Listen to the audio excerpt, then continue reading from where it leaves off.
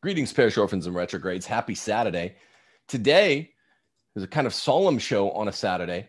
I will be speaking with a clerical ritual rape victim, Rachel Mastrogiacomo.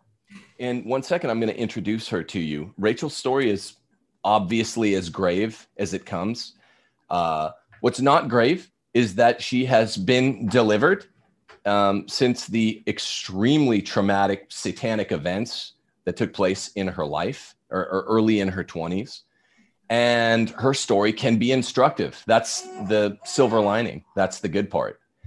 So it's a more serious show than we normally do here, because even though we're always talking about issues of spiritual life and death and sometimes practical life and death, this is intimately bound up with satanic covens in Rome, perhaps in America. So without further ado, I'd like to introduce Mrs. Rachel Mastrogiacomo, who is going to characterize in as broad or narrow terms as she'd like the grooming and brainwashing process. But first off, Rachel, thanks for joining Rules for Retrogrades today. Oh, Tim, thank you so much. I'm so grateful to be here. My husband, Rich, and I have followed you for quite some time, so this is such a gift.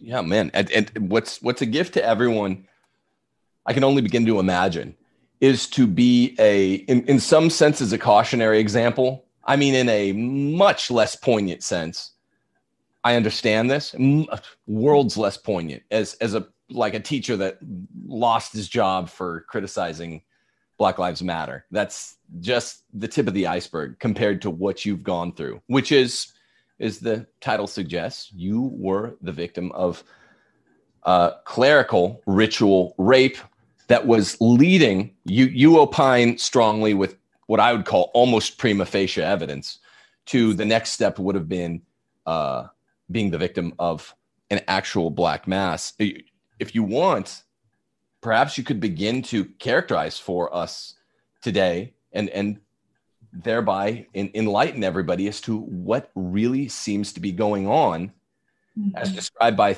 others such as Malachi Martin, his fact and fiction character, Agnes from Windswept House. You are like Agnes, a little bit older when the events happened to you, but would you, Rachel, please characterize for us in as broad or narrow terms as you're comfortable the grooming and the brainwashing process? You were at the Pontifical Angelicum, the Dominican University there in Rome, 1 year after I was there. So it begins there, yeah? It does. It begins in Rome, right? I'm so grateful that you brought up Agnes. Agnes is my hero, and she's known my story now for a couple of years, and for that I am so grateful. She has served as a sort of compass for me long before I ever discovered my exorcist and those individuals who have actually helped me to better understand what happened.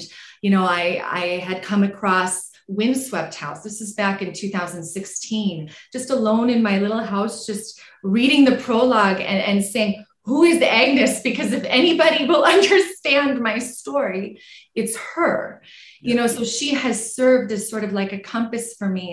And now, you know, years have passed, and God, in his mercy and in his love for me, has brought those individuals, such as my exorcist, into my life. So I'm better equipped to speak about this with clarity and conviction. Because for the longest time, oh my gosh, satanic ritual abuse, I was like, so skeptical of this, you know, and yet my experience was really pointing in that direction. And so I was kind of battling this, my own skepticism, if you will, but then being brought to my exorcist and others, I'm at a point where I can say with firm conviction, you know, my belief about what this was. It was satanic. So yes, when I was a little girl, I was just very spiritual kid. I loved going to mass every morning with my dad. He was my world. We'd go every morning and I would just invite Jesus to come into my heart. And my dad just had such a special a role in my life. And when I was 13, he had a massive heart attack and he died. And the way that I coped with this trauma was I became almost overly religious, if you will. Throughout my teenage years and even into my early 20s, I struggled with severe scrupulosity and wanted to fulfill God's will with just perfect obedience. And so it was really, these attributes that were weaponized against me. When I went to Rome at the age of 23, I had just graduated from Steubenville, Franciscan University of Steubenville, and I was at a crossroads in my life in terms of vocation. I wanted to imitate my favorite saint, Therese of Lisieux, and go to Rome, ask God before the bones of St. Peter to give me my vocation.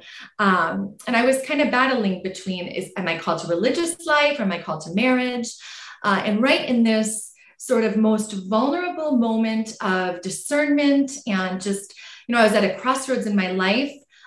This predator, this very dark and calculated predator, spotted me in Rome and saw how scrupulous and how, I guess you could say, how wholehearted I was in my pursuit of God and of sanctity.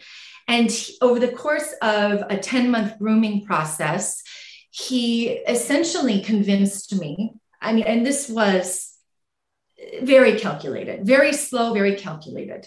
He essentially convinced me that because I was so pure, because I was a virgin, because I was so much like the Blessed Mother, I was called to a special, secret marriage in which I would be given fully to God, and that this would be contracted really in the holy sacrifice of the Mass, that this was entirely mystical. He never said anything satanic-y. Everything was cloaked with Catholic mysticism. But he essentially seduced me, not physically, but with occult witchcraft. That is what I can say that's what I believe. That's what my exorcist believes. He was sort of spiritually seducing me into this ritual, but using all Catholic, basically using the faith against me. So, yeah, like if I could just jump in real quick, Rachel, because we spoke semi-exhaustively before running the interview here. We just were talking on the phone. Yeah. There are gory details. You've given more of the details to other people. I don't want to, like Janet Smith, he recently gave some of the details to Patrick Coffin. For folks that listen with your families, that's not going to be the emphasis of this show. What I like to do, like a gumshoe, is sound out the big patterns. Yeah. And the big patterns, particularly on the heels of reading Windswept House, I'm in this mode where there are covens that are evidently scattered around the US and Rome. And this seems to explain not just the sex magic, pedo perversion, all the molestation that's happened in the last 60 to 80 years in the church, but it also explains what we see liturgically, the total intentional destruction of the faith, etc. So that's always what I'm after, is seeing the patterns in the white noise, seeing the patterns in the static. But there will be some of your details that probably slip through. And I can just say, you and I know defamation law decently well. So I'm telling you, say, hey, this is what I opine. This is my opinion of the events. I can just say, it's a strong opinion. This is almost a prima facie case of, when you told me the events, let me tell the people out there listening, when you told me the facts of what the actual sexual assault was, yes, maybe you could just get out in the most general terms. When you were telling me this, I thought that this had been a black mass. You were basically doing dress rehearsals for a black mass. Yes. So you were sexually assaulted. People who are listening with real little kids, maybe usher them from the room. You were being assaulted in a way that the first 3 minutes that I was hearing the story, I thought you were in the sanctuary, and I thought that this had been a fait accompli, an actual Black Mass completed. I was assuming there were concelebrants there. Do you just, in the most broad terms, want to say it wasn't yet a Black Mass, but it was you were brought all the way up to Black Mass, such that your aggressor, who is Bertrand, he even made a confession at law, right? And do you want to tell us a little bit about that? That part's fact. Yes. So according to my exorcist, I was in the calculated process of, it was a grooming process for a satanic Black Mass ritual. He believes with absolute certainty that this was Satanism. There's not a doubt in his mind. He said the evidence is all there. I have come to trust my exorcist. So I identify as a survivor of satanic ritual abuse within the Catholic Church. Now, kind of lost my train of thought there. Yeah, so let me jump in real quick. People are asking, this was a priest, right, that did this? Yes. Yeah. This is Father, can we say his full name? Yes. Father Okay. Jacob Bertrand from the Diocese of San Diego. And Father Jacob Bertrand from the Diocese of San Diego, whom you met at the Angelicum, right? In Rome, yes. Yes, in Rome. Okay, so that's starters, people. And you know, you were a 23-year-old devout Catholic with a degree from Franciscan University, doing graduate studies at the Ange, as we called it. I was at the Angelicum a year before you were. What did you have your degree in from Franciscan, by the way? Theology and religious education with a concentration in youth ministry. Nice. So you had an emphasis on ministry, and you believe that has to do with the events that unfold from here. So he approached you, I seeing you just objectively, someone that really, a young woman who was in love with the faith. Yes. He probably wanted to talk to you. It was important you and your exorcist have all but ascertained. You strongly opine, you have substantial certainty that it was important to him to talk to you. This young woman's in love with her faith, bright-eyed and full of holy energy for the faith, ministry energy. Probably he wanted to find out, you think, whether or not you were a virgin. Can you tell everyone about that? That's very important. The first thing that he confirmed was my virginity.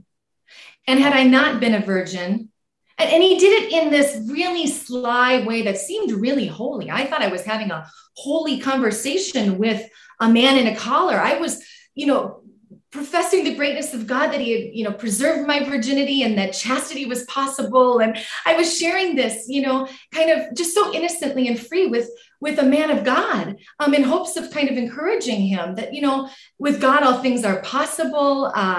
Holiness is possible. It's this day and age, there's not many people who are still virgins in their 20s, but I was excited to give God glory in that way. But he needed to confirm that if he was going to be moving forward with this type of predation. So my virginity was essential for the ritual in which he was, for which he was preparing me. Yeah.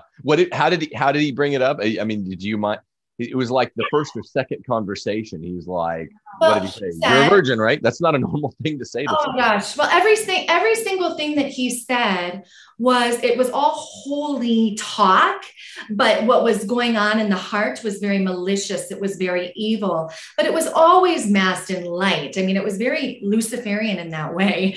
I just was so trusting. It's basically what he said was the Holy Spirit. He brought me to the 5th floor of the North American College. So right overlooking the Vatican. So I see, the Vatican right in the distance. And he basically said, the Holy Spirit is inviting me to tell you a little bit about my past. And so I felt like, oh my goodness, the weight of responsibility. This clergyman is entrusting some personal information with me. And he talked about his sexual history. And at the time, no real red flags went off. I was just naive and trusting. And I just saw this as an opportunity to say, well, I'm a virgin. And then so that I from that point forward, I, shared with him, I guess, my story. And so he got the information he was looking for. And then he continued on with his predation over the course of 10 months. And like I said, he eventually convinced me that because I was so pure and because I represented Our Lady in a particular way, I had to say yes to God, like Mary. I had to be like Mary and trust him, and follow him into this new sort of secretive, ritualistic encounter that, he promised we would secure my salvation and my sanctity. And I was totally duped. Conversational symmetry, by the way, invited you to, if someone's like, let me tell you something about my sexual past, conversational symmetry invites you to either, if you're not going to be bold and just say, look, the convo ends there. This is weird, dude. Like, I'm going to go play some kickball or whatever. The next thing for you to say is, oh, well, here's mine. Here's my past. I have none. I'm a virgin. And you feel quite certain that that's what he was, that was the purpose in his starting the conversation, right?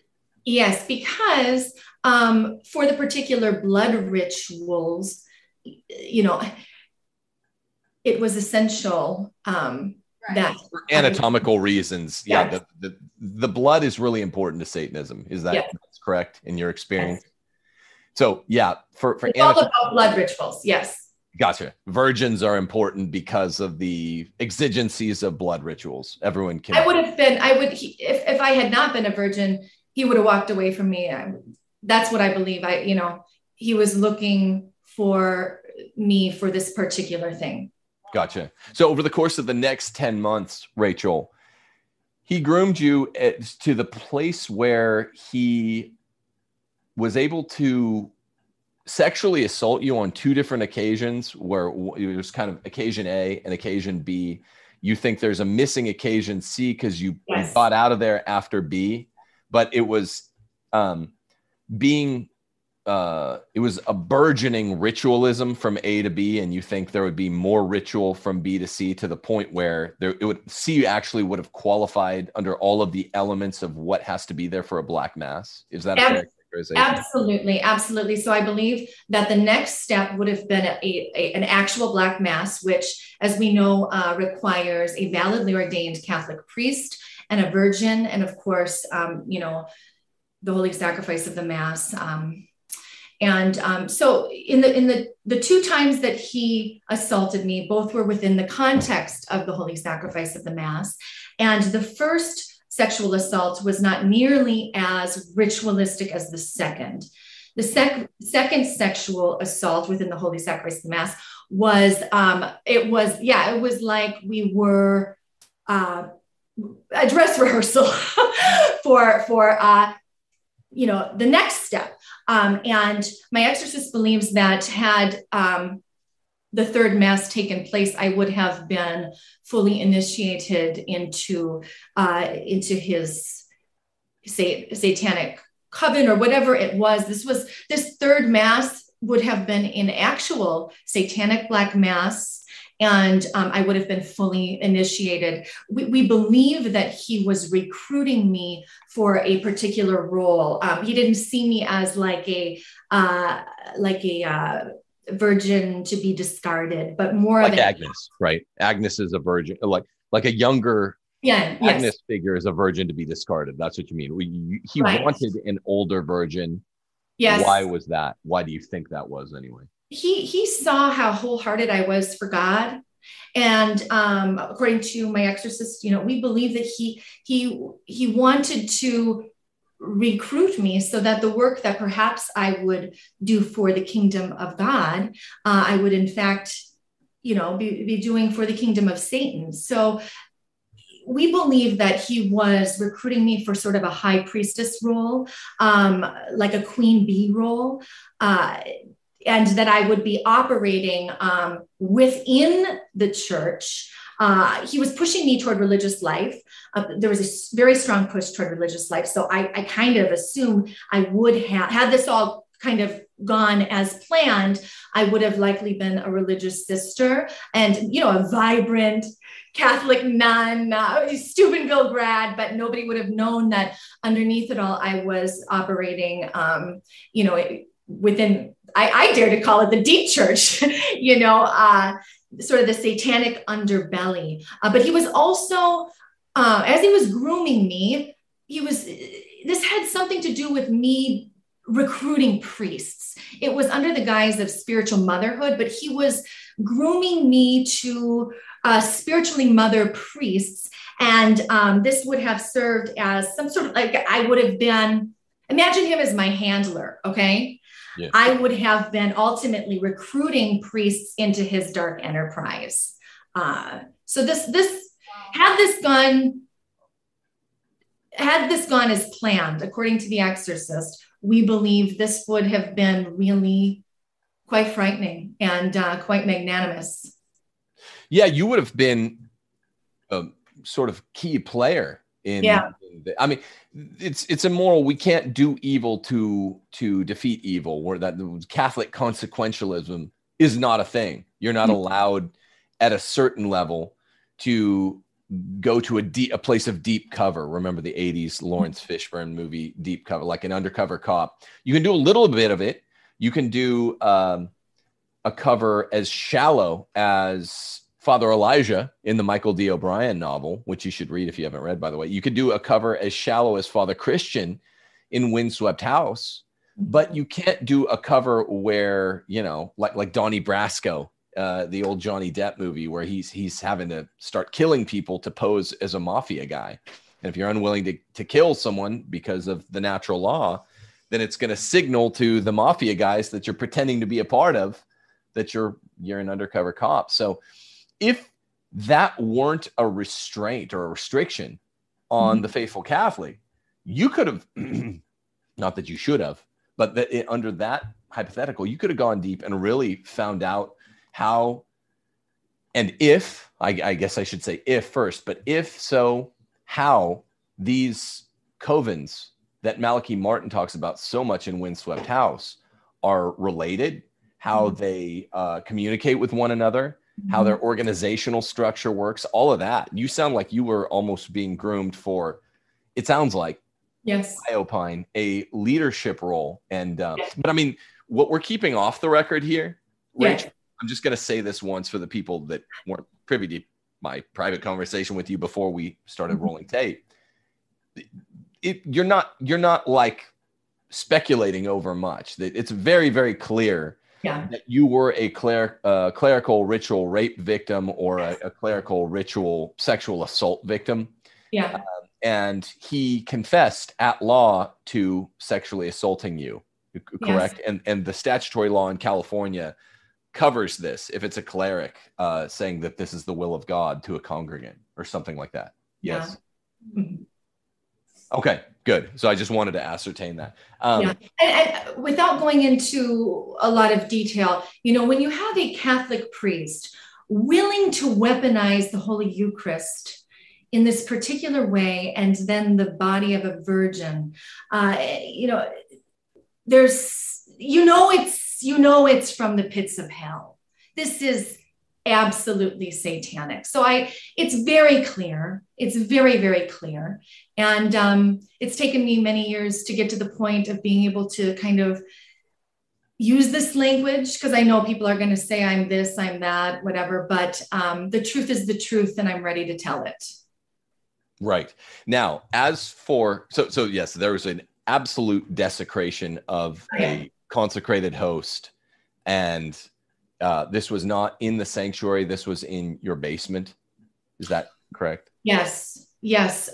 So again, like you had said, it was kind of like a trial run, or it was just a grooming. It was a grooming process. But, the candles were lit. I was wearing my holy veil, my white veil from Lourdes. He was naked with his stole on, things like that. Oh gosh, I don't want to talk about this if children are listening, but evil, pure evil. So people get the picture. You're not guessing. The hardest thing about this for so many years was like, if I ever talk about this stuff, people are going to just say, what a stupid airhead. Why did you fall for this? That sort of thing. And at this point, I'm able to talk more about the grooming process, but also about some of the sort of the witchcraft that was involved in this. My exorcist has really helped me to understand this was like really high level warfare, really high level warfare. And so, again, I lost my train of thought, but bits of your hair, right? Like, which I know that from lots of folks that have had direct experiences with witchcraft. You took bits of your hair. You wanted bits of your jewelry. Is that correct? Oh yeah. He obtained my jewelry, and this was all like in really, he came, like we were talking about before. He came to me with some of his jewelry and said, "Here, this is my most precious. It was a religious piece of jewelry. I want to give this to you." So then what do? Oh, okay, Father. Well, here's my most precious jewelry, Father. Things like that. And then he got a clump of my hair. Stuff. This is all really important information. People, yeah, exactly. So we have the element of the ritual witchcraft. We have the element of ritual Eucharistic desecration. I don't want to say too much, but that people are asking what in the comments. It is the most sexual desecration that you can imagine happening to the Eucharist, right? You're not speculating. This is the move he was pulling, correct? At this second assault. Yes, yeah. Wow. Yeah. So that's what I'm saying. Like when we say we're using the legally cautious terminological nuances to say, look, I think this is what he was going to do at the third assault. But I want to make it perfectly clear for listeners that essentially that would have just involved probably moving the locus in quo, the scene, to an actual sanctuary, maybe having a concelebrant.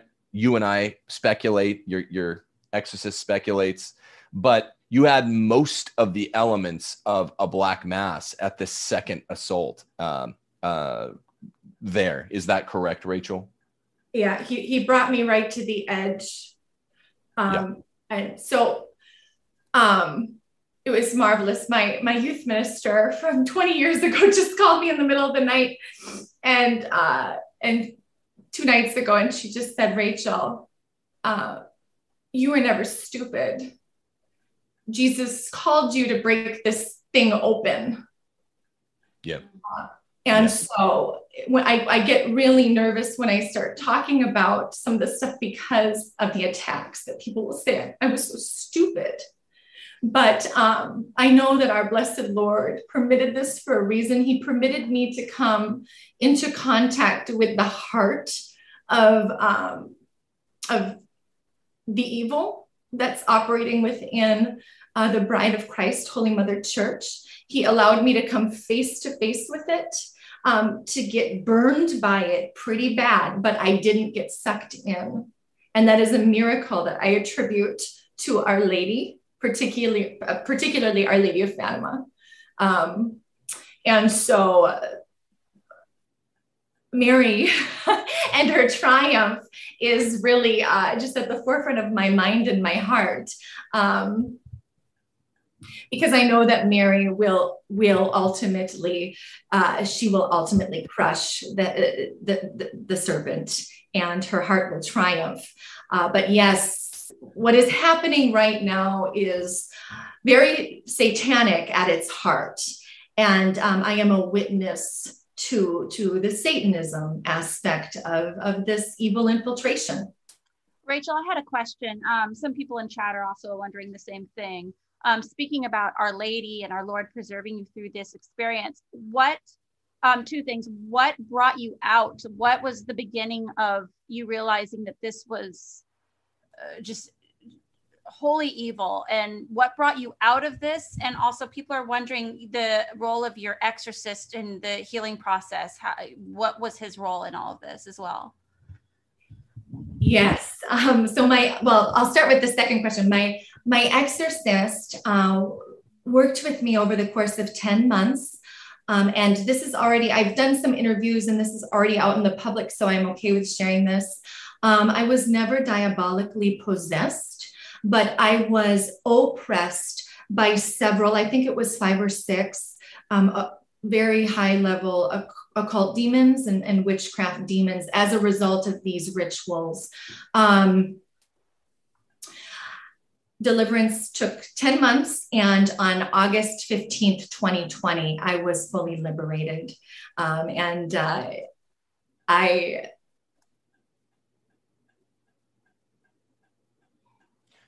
It's just Our Lady.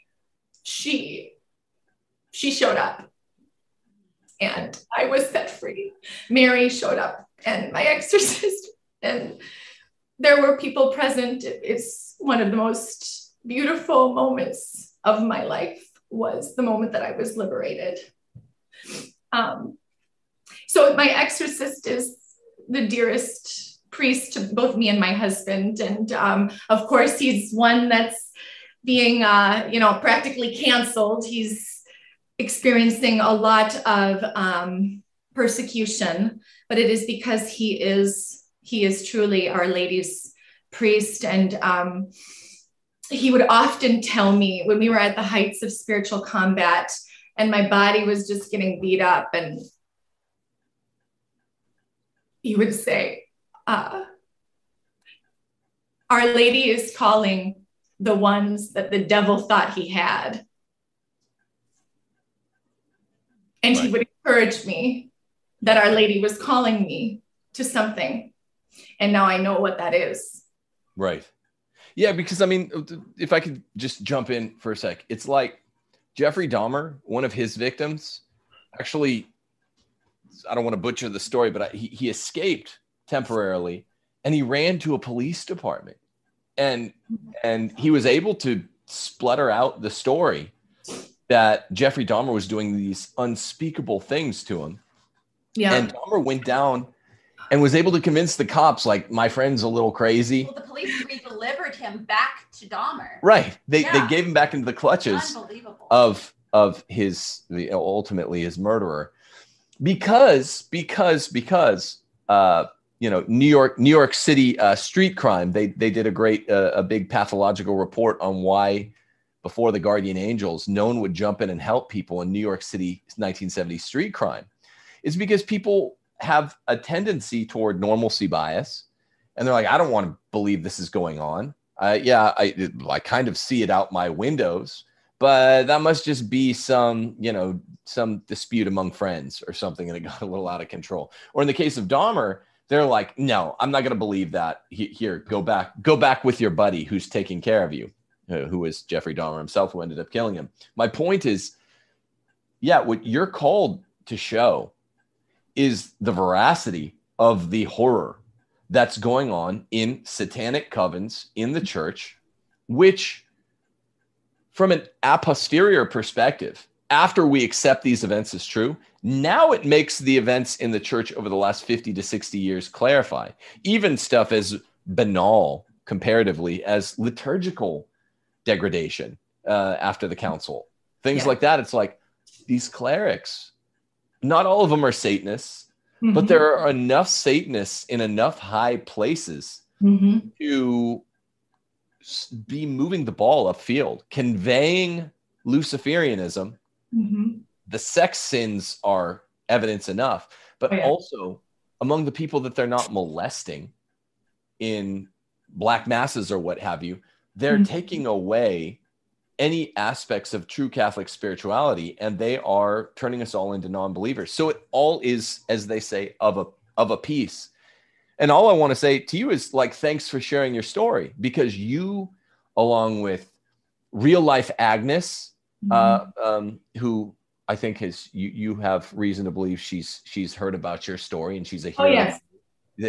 You guys are showing us this is not fiction. I'm walking with another woman who was raped in a similar way by a Catholic priest. Her situation is very clearly SRA.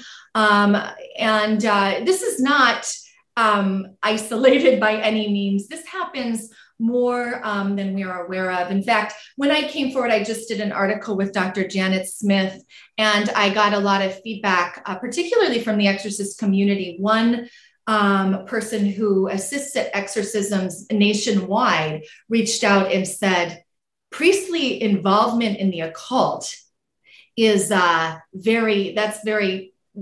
not the unusual thing.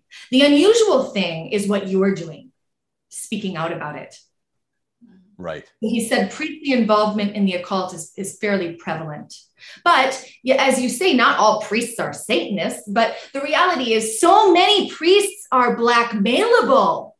And so that's how these guys they scale up, they climb because of the blackmailability. They're able to manipulate and to climb the ladder and get to the top. That's what I believe is going on here. I mean, look at Cardinal Bernardin. Right. How did he become? Do you see what I'm saying? And my perpetrator would say all the time that he wanted to be a bishop by the age of 35. He was a clerical climber. So in some ways, I think to myself, whoa, Our Lady, used me to take out a future Cardinal Bernardin. Right. Right. So can we move on now, if with your permission, Rachel, to the reasonable, I would say, readily apparent speculation as to how far up the flagpole this goes? Let's use an ugly word. Let's use an ugly word here. Something you and I think your exorcist take to be cover up. I mean, we're not being overly speculative. We're protecting against defamation claims, but can you tell us in what sense you believe this thing was covered up? It's quite a strong showing you have. Oh, yes. This McElroy's cover-up was covered by mainstream media in 2018. I did an interview that was republished, but it was published in the Wall Street Journal, and they go really deeply into this cover-up. Basically, James Backstrom, who was the Dakota County attorney, he said that the Diocese of San Diego, underneath the leadership of Bishop McElroy, refused to work with the police during the criminal investigation into my ritual rape. And you can see it online. They even said, we don't have any files. We don't have a report on this. And that was a lie. And James Backstrom goes on the record calling out their lies. And they also said something to him like, even if we did have files, we wouldn't give them to you. I mean, it was atrocious. I remember the criminal investigator talking to me and just being like, who do these people think they are? It's just the narcissism. It was like they were unwilling to work with the police in investigating my case. And so I don't even know to this day what files they have on my perpetrator.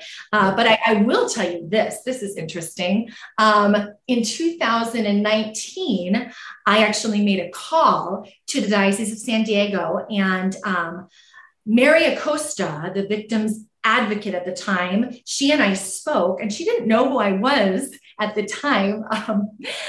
I just called and we had a marvelous conversation. I have this all on record. And I told her all about, my abuse and everything. She didn't know that I had already blown the whistle and that I had already done all this exposure. She just is thinking she's talking to this sweet girl. And so we're having this conversation. And I told her about my abuse. And she said that she had a number of other satanic ritual abuse cases that she was dealing with by the priests in San Diego. So she just told me this, right?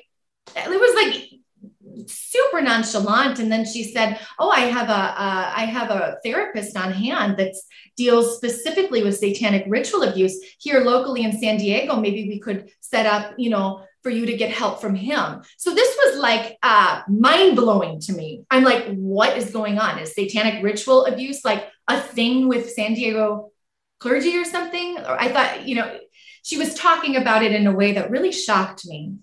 So, and that's all on record. I feel totally fine speaking about that on air. Yeah, I want people to see we're walking a middle line between asserting every last aspect of this as already demonstrated, but we're in some senses we're being hyper conservative, you and I, because the priest did Bertram did admit to this. It is codified in California law.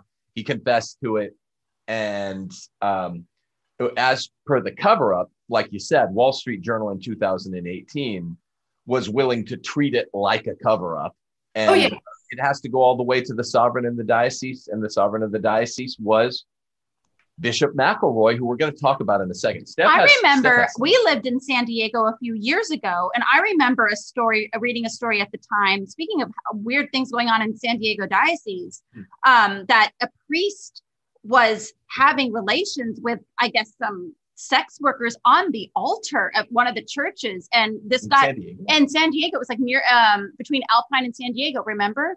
And the reason they knew this is because a parishioner had showed up for adoration and had seen at night what was going on and reported it. And they ended up having to go and cleanse the altar and do all sorts of, I guess, purification for the altar after this had happened. So when you just said like what's going on in San Diego, that just really struck home, because I remember at the time thinking, what is happening? What is happening? So the larger question looms. I wish I remembered that. We were in San Diego after Rome. So that's funny. We went right from Rome to brief stint in my hometown, Bakersfield. And then I went, for 3 years to law school in San Diego, Rachel. So I went from Rome almost directly to San Diego at almost the same time period this was happening, just staggered by a year or so.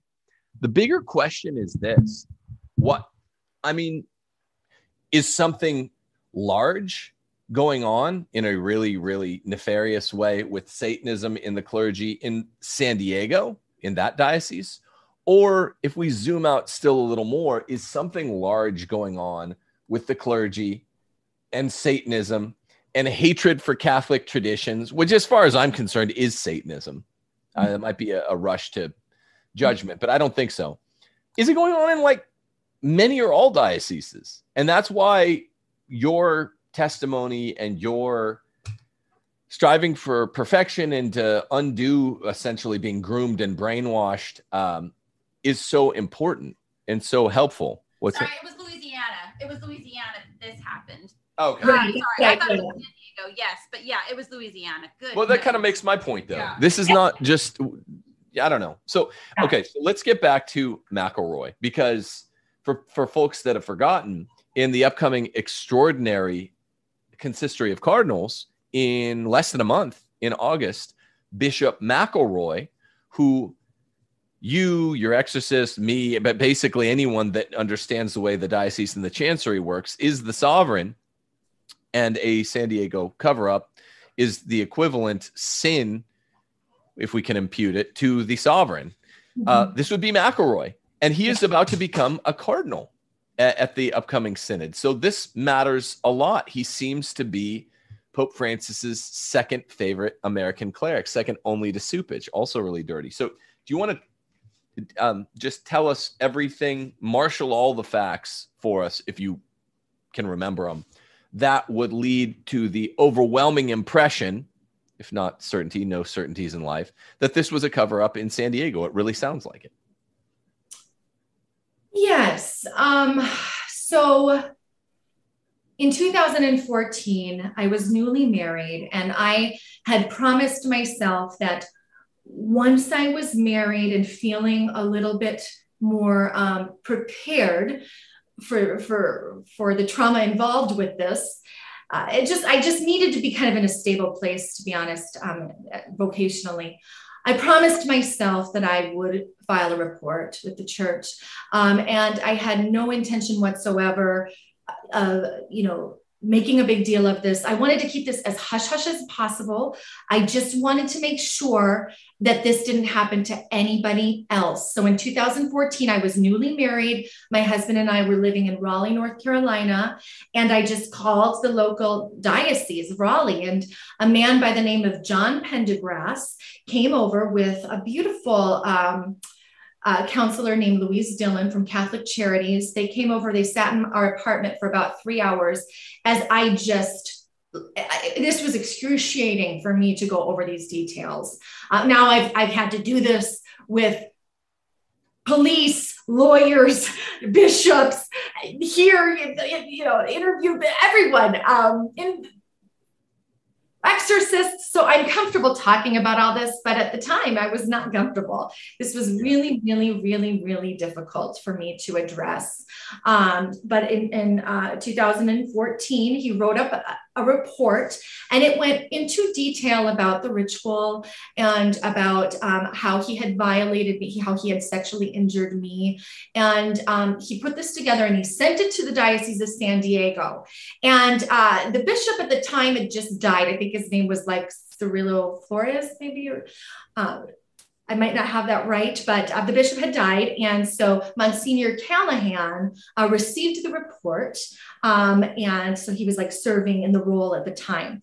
And he ended up asking my perpetrator to come in and to review the report. And he did admit guilt. Sometimes I've wondered, now, why would he admit guilt when there's been so many instances of him not taking responsibility? Like, right. I would ask myself why, and I think it's because I was so non-threatening, and I made this known to the church that I wasn't going to sue. I wasn't going to go to the police. I wasn't going to, so for one reason or another, he did admit, and then they tried to keep this hush hush, shove it under the rug. They sent him away, I believe, to St. Luke's for 6 months, which is that'll do the trick, right? Right. 6 months of rehab. But of course, they told the people in San Diego that he was suffering from PTSD from an arson attack on the church. And, he was exhausted. He just needed, like a little vacation. He needed to go away on a leave of absence. There was no mention of the allegations. And so I just kind of trusted they were taking everything seriously and they were handling it correctly. John Pendergrass told me that he had been removed from ministry. And so, I had just moved on with my life. Fast forward to 2016, I find out that he was back in ministry. He had been moved, and he had had exposure to young children and to young adults. And I did discover through a series of conversations that he was exhibiting the same behaviors, in the grooming process, really, that he had been exhibiting with me, with other young women. And so I took it upon myself to finally call the police. And long story short, after a 2-year-long criminal procedure, I was not about to get on a plane to go to trial. I was packing my bags, and they called and said, he's pleading guilty. He's pleading guilty because Monsignor Callahan, who had been subpoenaed, called the prosecutor, Heather Peipenhagen, and said he did it. And he admitted it to me back in 2014. Wow. He said, I don't want to come to trial. I don't want to do this. So Monsignor Callahan waited till the last moment, then he threw him under the bus. And I was thrilled that Bertrand was admitting, and I just didn't, but part of the guilty plea was that he would avoid jail time. And so in some ways I regret accepting or entering the guilty plea because he was facing up to 15 years of prison. But at that point I had been so bullied to the ground that and there had been so many lies surrounding this, and the false narratives, everything. I wanted his admission above all else. Right. I just wanted him to admit guilt. Not to mention, you told me, Rachel, that during the proceedings, the wind up to trial, there had been mysterious events that you interpreted as intimidation. You know, you can neither confirm them apodictically, but they sounded pretty spooky. And I felt that my life was threatened. Yes. Right. We had police surveillance around our house at one point for 3 weeks. That's intense, man. I mean, look, people out there, parish orphans, retrogrades, what you have to understand is Jeffrey Dahmer's victim wasn't lying. Yeah, Jeffrey Dahmer was. Really, really, really spooky stuff is afoot. The game's afoot in the church. And now we're just figuring out what it is. And by now, I mean the last 10 years, specifically really the last 4 since the Summer of Shame in 2018. It's all coming out.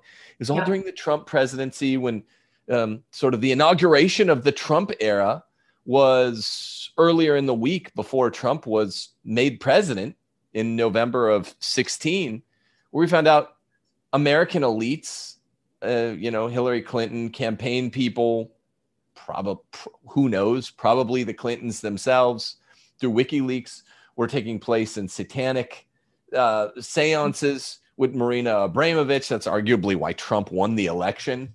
Thank you very much, Julian Assange. We're just getting red-pilled, hopefully most of you out there not black-pilled, to the fact that pedo sex magic is somehow inside the deep church, in the culture at large, especially inside the deep state, a prominent means of power getting for world elites. And it's really weird. And we're all tempted by normalcy bias at all time to go back to sleep, go back into the matrix and be like, this is too weird, man. No one tries to eat. There's no Jeffrey Dahmers out there. No one's trying to eat someone's organs, particularly the sex organs. That's too weird. That doesn't happen. It turns out it does. And, brave folks like you and real life Agnes and countless others are now emerging to say, this is unpleasant as hell, but it's real. And it has much to do ostensibly with the church being real and with the attack on even the liturgy and the attack on even traditional spirituality being all too real and all too weaponized. So it all goes together. I'm an idea guy. I'm a big picture guy. I hear stories like yours, Rachel, and I just think, wow, who are the people being elevated in the church? The people like your Bishop McElroy. And who are the people that are being suppressed in the church? You said it sounded like your goodly exorcists. The good guys are being treated like bad guys and vice versa. Yes. Which means something.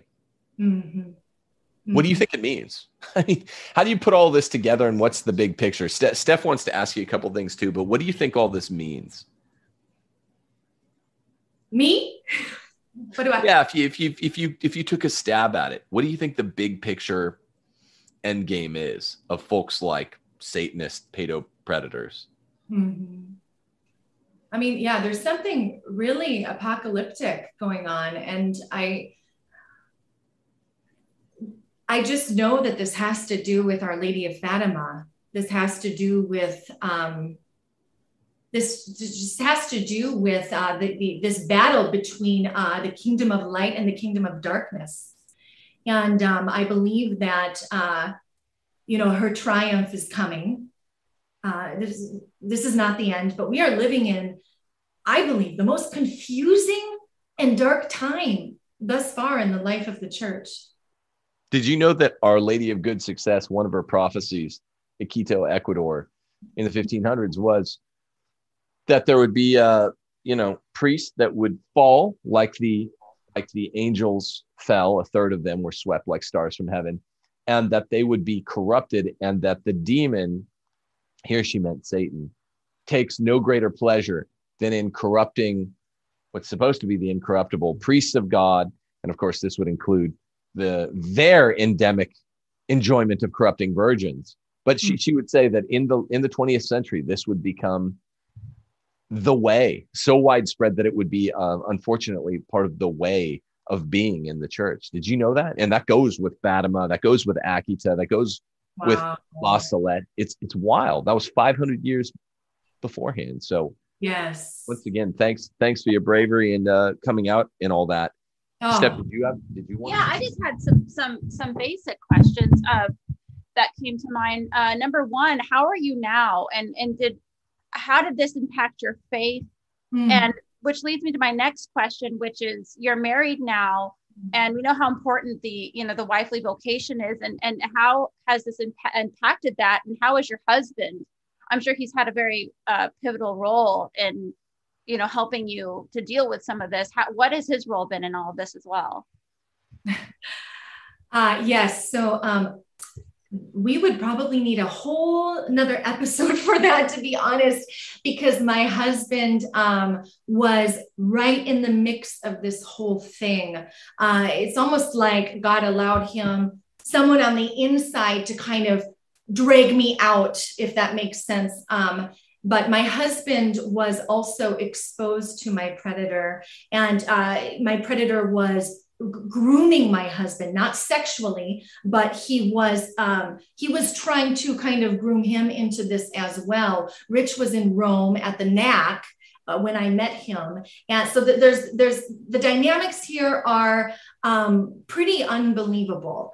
But it was my husband who ultimately, by the grace of God and Our Lady, who ultimately got me out of this. He was at the NAC when you were. For people that don't know, the NAC is not actually like a university type college. It's where most of the North American, Canadian, and American students live, right? Mm-hmm. So people here in North American college, they think it's one of like the pontifical universities. We had breakfast there a couple times, but you were able to meet each other for the first time there, Rachel. Yes, on Thanksgiving night in 2009. And again, it's actually a very long story, but our vocational journey was all wrapped up in the midst of this satanic predation of Jacob Bertrand. So my husband has been equally, but in a different way, harmed through this whole thing. But together, Our Lady saved us through each other, really, and kind of pulled us out of this. And that was really how this whole thing backfired. Because the plan was never that Rich and Rachel were to get married, but really I was supposed to actually recruit Rich, my husband Rich, into this, and have Rich be a priest and be brought into this. So Rich wasn't. Yes. Can you tell us some of the details about that? You're certain that Bertrand actually had expressed this to you? Bertrand was grooming my husband directly through. Yes. Wow. Yes. Wow. So see how this, it's unbelievable, really. But I was supposed to recruit Rich into this. According to my exorcist, I was supposed to have this all gone as planned. My exorcist believes that Bertrand's plan was for Rich to be a corrupted priest, that I would have been kind of the person to. Yeah. You know what I'm saying? Like the handling aspect, Bertrand was using me as a weapon against good and holy priests, but everything backfired, and none of it came to fruition. Thanks be to God. What was the ultimate goal for you, may I ask? Like, were you just used to bring in some of these priests to corrupt, or what was? And then you were just going to be disposed of once he got like his quota of priests to corrupt, or? Yeah, my exorcist does not believe that I would have been disposed of, but that I would have been operating at a very high level as a priestess or as a queen bee of sorts, and that I would have been trafficked, so to speak, among, or just involved in occult ritual at very high levels within the church. Does your exorcist believe that if let's say you had been trafficked, Rachel, does he believe that you would have been trafficked only to clerics or to secular folks in the secular world as well? I'm thinking he believes both. Interesting. Does he believe that there's a strong, open line of communication between clerical sex traffickers and secular sex traffickers. I think of the Archdiocese of Washington, D.C. for some reason. What could that reason be? I mean, so I can't really speak to that because he and I have never talked about it in detail, but I think that the answer is yes to what your question. Yeah. Did you have something else? Yeah, there's people in chat who aren't Catholic, and I think a lot of people hear your story and all of us sitting here and many that are watching are faithful Catholics and would live and die for the church. And they ask us, they say, you hear this, and this is going on in your church. Why are you still there? Why are you still Catholic with this sort of infiltration and evil going on inside the ranks? Before Rachel says something, I'd say, wow, what a silly question, right? The church is targeted because it's the one true religion. It's the one true iteration of Christianity. What do you say, Rachel? I mean, it's proof positive of that. What do you say, Rachel? Yes, and I just answered this on the Patrick Coffin show. This very question. Of course, the Eucharist, of course, the sacraments, but in a particular way for me, as someone who has experienced so much deception, so much diabolical disorientation, so much trickery. I am a lover of and a defender of the truth. The truth, and the Catholic faith is the truth. And there is no one on the face of the planet, no power of hell, that will take the truth away from me. I stand firm in the truth. And it's not that I am so strong. It's that I know that God, my Father, and our Lord Jesus Christ and the Holy Ghost is strong in me, and they will never let me go. So when I am tempted to be afraid that I will somehow fall away, I just know that God, my Father, will never let me go. His grace is sufficient for me to remain faithful and to remain rooted. And so the sacraments, Holy Eucharist, daily, it took 10 years almost to start to go back to daily Mass. And my husband and I really only attend the traditional Latin Mass at this point. But it is now back a part of my life. And, we obviously we live in a state of grace, and we practice the faith, and we go to confession regularly. And I could not exist without, my bread and butter, without the sacraments. And so I thank God, and particularly Our Lady, for restoring me, not only in my dignity, but my faith is now, it is so much stronger as a consequence of witnessing this. Yeah. It's like, it's so true. All of this is so true. It's my life. I'm a living witness to this. So, Our Lady of Fatima and everything else that Our Lady of La Salette, this is all real. This is real. And I think that she, meaning the Immaculata, fixes my eyes on Jesus and helps me to see what it is that is going on right now. Without Mary, I would be so lost. So I guess by way of answering the same question, I would just add to your excellent answer and say this much. The potencies at work here are self-evident. The preternatural potencies, the incentivization of wicked people to work with Satan, always within some sort of perversion of Roman Catholicism, always, or at the very least, one of the Eucharistic iterations of Christianity, including Eastern Orthodox, is like almost proof positive of the truth of the faith, even though it's working in the opposite direction. There's a potency that wicked people trade on to get real heightened power, whether we're talking about the powers, vulgar displays of power, like the ability to levitate or have superhuman strength or to rise through the ranks of culture and politics, or something more sexually deviant. It's pretty apparent, I would say, even if I examine the psychology motivating the behavior of Bertrand. I heard some of the gory details, We didn't need to get into them here today. You insinuated enough, but what I can tell the listener, and the particular listener who made that question 2 minutes ago, is that an extraordinary amount of, pardon the expression, Rachel, don't get mad at me, restraint was exercised by Bertrand, insofar as if you were just some, pathetic beta cuck taking advantage opportunistically of access to a young woman without a diabolic program in mind, then the first encounter, the first sexual assault of you he probably would have gone all the way. Oh, yeah. The second, but he was grooming you by program, by an apparent program, I would opine. The second one was significantly enhanced in terms of its procedure, its ritual, and it was still an air of restraint. He didn't just rape you.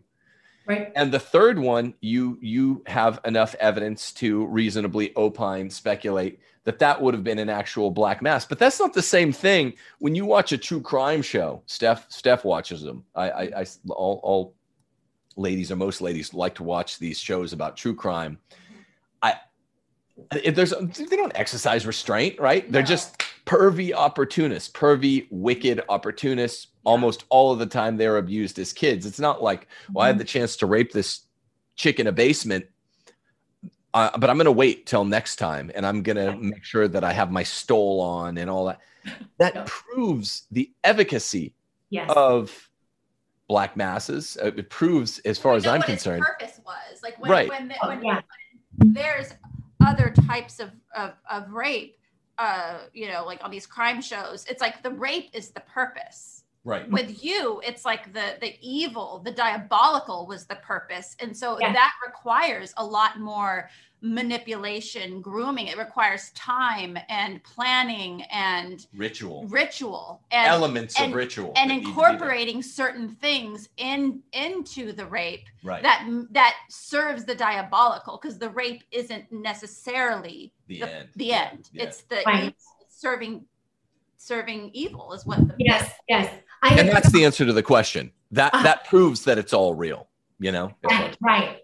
My exorcist, I had forgotten to say this. My exorcist, like I said, I was oppressed by 5 or 6 several high-ranking occult demons, and he actually said that they were more powerful than the demons that he would cast out of the possessed. Wow. And so they were oppressing me. I was not diabolically obsessed. I was not diabolically possessed, but I was oppressed. And he would say this had nothing to do with sex. This had everything to do with power and the occult. So that exactly what you're saying. Like, had it just been that he wanted to take my virginity, or so to speak, he would have just done that. No, this was a very calculated attempt at preparing me for a satanic black mass, which would have served as a point of initiation into what it was that he was drawing me into, a very dark enterprise that would have involved a lot of people. Right. Yeah.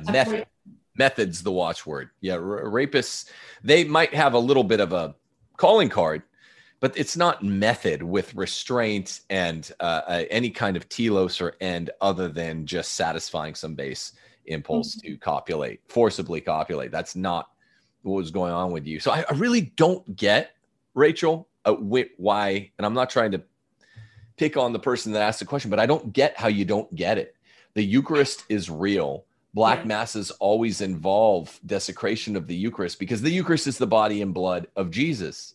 And so you don't get this kind of nitpicking on the Protestant worship services that have a little pretend Eucharist or whatever they do. They're not consecrated hosts.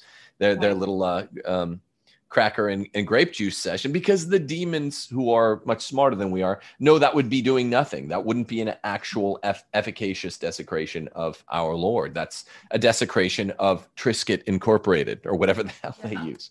So God bless you. That's all I can say. I think we should all just take a second and just say a quick prayer for Rachel and her husband, because I just can't even imagine. It sounds like you've come through it on the other side, on the up and up, but Yes. just the trauma of going through something like that, I just can't even imagine being taken advantage of, and not only in a sexual way, but like the attempted attack on your faith and your devotion to our Lord and Our Lady is perhaps the biggest. The rhetorical usage of your favorite saint, the rhetorical employment of your blind spot or your weak spot, the fact that your father had died, who you're very close with, had died, and he was a surrogate father, as all priests are, as a kind of surrogate father for our biological fathers, or an additional father. So all of the opportunism in play here is vile. These guys are, we could say, they're a lowly cur, a dog worthy of being kicked, but they're actually minions of Satan, and that's apparent. So why don't we, if you're so willing, close with just an Our Father, for heaven's sakes, because God bless you and your husband. You guys need it, as all of us do. Yeah, let's do that. In the name of the Father, the Son, the Holy Spirit. Amen. Our Father, who art in heaven, hallowed be thy name. Thy kingdom come, thy will be done, on earth as it is in heaven. Give us this day our daily bread, and forgive us our trespasses, as we forgive those who trespass against us. And lead us not into temptation, but deliver us from evil. Amen. Golly. God bless you, Rachel. Is there anything you'd like to say? Any call outs, websites, parting shots, anything that you could say that would help your ministry or get anything off your chest by closing shot here? I think the main thing, my heart is really very missionary. I don't know if I shared this with you, but my husband and I were missionaries on the border of South Sudan before we actually ended up red pilling to everything that was going on. And now, Jesus has led me into this work of exposing what's going on, exposing the evil. But I guess my heart it still is so missionary, and I just care so deeply that this is cleaned up. I don't want to focus on this. I want to focus on Christ and on saving souls. But, the church is strangling right now because it's being run by these diabolical narcissists. And so we're not going to get to the real work until this is cleaned up. And so I just wanted to leave on that note, because my end goal is really Jesus and saving souls, trying to get to heaven. But they've made this impossible, really, to do what we're called to do, what our Lord, what he wants to have happen, which is his kingdom to come. So I just wanted to leave on that note. Yeah, it's an abomination of desolation. Yes. And really the only way the church is going to come out of this totally unprecedented lowest moment is for our Lord to will it. He's allowing it now. This is what I say to folks that get spun off about the matter. I mean, I don't like the Novus Ordo. I actually strongly dislike it. Yes, I want the return to tradition. Yeah, you know the deal. We all want the restoration of tradition, not just the Latin Mass to be attendable, but it to be universal once again. All that stuff. But people don't get my approach. My approach is, look, clearly I'm good at reading the big picture here. I'm decent at it. And this is all happening because our Lord's permitting it as some sort of flood, so some sort of flood. Think of the days with Noah. We have some hopefully new covenant coming, like Noah and the rainbow.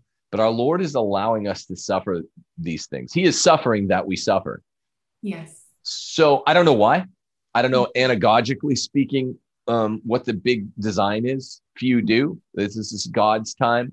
But one thing we ought to all be able to say is the church, by and large, which doesn't mean every last cleric, is being run. It's in the clutches of wicked men. And I know a lot of the neoconservatives like to say, well, isn't it mainly weak men with a few wicked men? I'd say it's got to be a lot of wicked men, and then maybe some weak men that are enablers as well. But yeah, we have to like remain faithful, because the emphasis should be the salvific power of our Lord in the sacraments.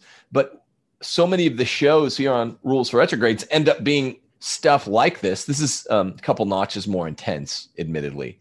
But I mean, I've interviewed James Grine before, McCarrick's victim. That was super intense. But what are we supposed to not talk about it? Because it's not as pleasant as talking about how great and sublime our Lord and Savior Jesus Christ is. Like, no, we got to tend to it first. It's the shitty part, but we have to tend to it because it's part of the before you can construct anew, you got to clear the land. You got to destruct before you can construct. Right. And Amen. to me, it's all become more and more clear, and it's become more clarifying. And it sounds like you look at it the same way, Rachel. We'll continue to pray for you. Thanks for your honesty. These aren't easy things to talk about by any stretch. And just God bless you, man. God bless your husband. God bless the patriarchy of marriage. It's a secular patriarchy, it's a lay patriarchy. And it has, I think in this time, the solution is it has to rise in prominence because we can actually do something about it. Us households, men who have wives and kids are householders. They can do something there. Self-help is available. Whereas the clerical, the higher patriarchy with these guys that aren't supposed to be perverts and villains and knaves in Roman collars too often are. And there's not anything we can do about that, right? Aside from victims can come out and be brave and call a spade. But most of the rest of us can't actually do anything with regard to the clerical patriarchy. What we can do is have big, holy families with strong marriages based on lay patriarchy, good husbands, good wives. And that seems to be what you're doing. So thanks for joining Rules for Retrogrades today, Rachel. And we'll continue to pray for you, and we'll see you around the way, and we're rooting for you. We're in your corner. Thank you so much. Pairs, Rovens, and Retrogrades, God bless you. Have a good, safe, goodly weekend. Behave well and keep the faith. That's what the Lord wants from us. Love each other. Hug you. Hail Mary, full of grace, the Lord is with thee. Blessed art thou amongst women, and blessed is the fruit of thy womb, Jesus. Holy Mary, Mother of God, pray for us sinners now and at the hour of our death. Amen. Hail Mary, full of grace, the Lord is with thee. Blessed art thou amongst women, and blessed is the fruit of thy womb, Jesus. Holy Mary, Mother of God, pray for us sinners now and at the hour of our death. Amen. Hail Mary, full of grace, the Lord is with thee. Blessed art thou amongst women, and blessed is the fruit of thy womb, Jesus. Holy Mary, Mother of God, pray for us sinners now and at the hour of our death. Amen. Hail Mary, full of grace, the Lord is with thee. Blessed art thou amongst women, and blessed is the fruit of thy womb, Jesus. Holy Mary, Mother of God, pray for us sinners now and at the hour of our death. Amen. Hail Mary, full of grace, the Lord is with thee. Blessed art thou amongst women, and blessed is the fruit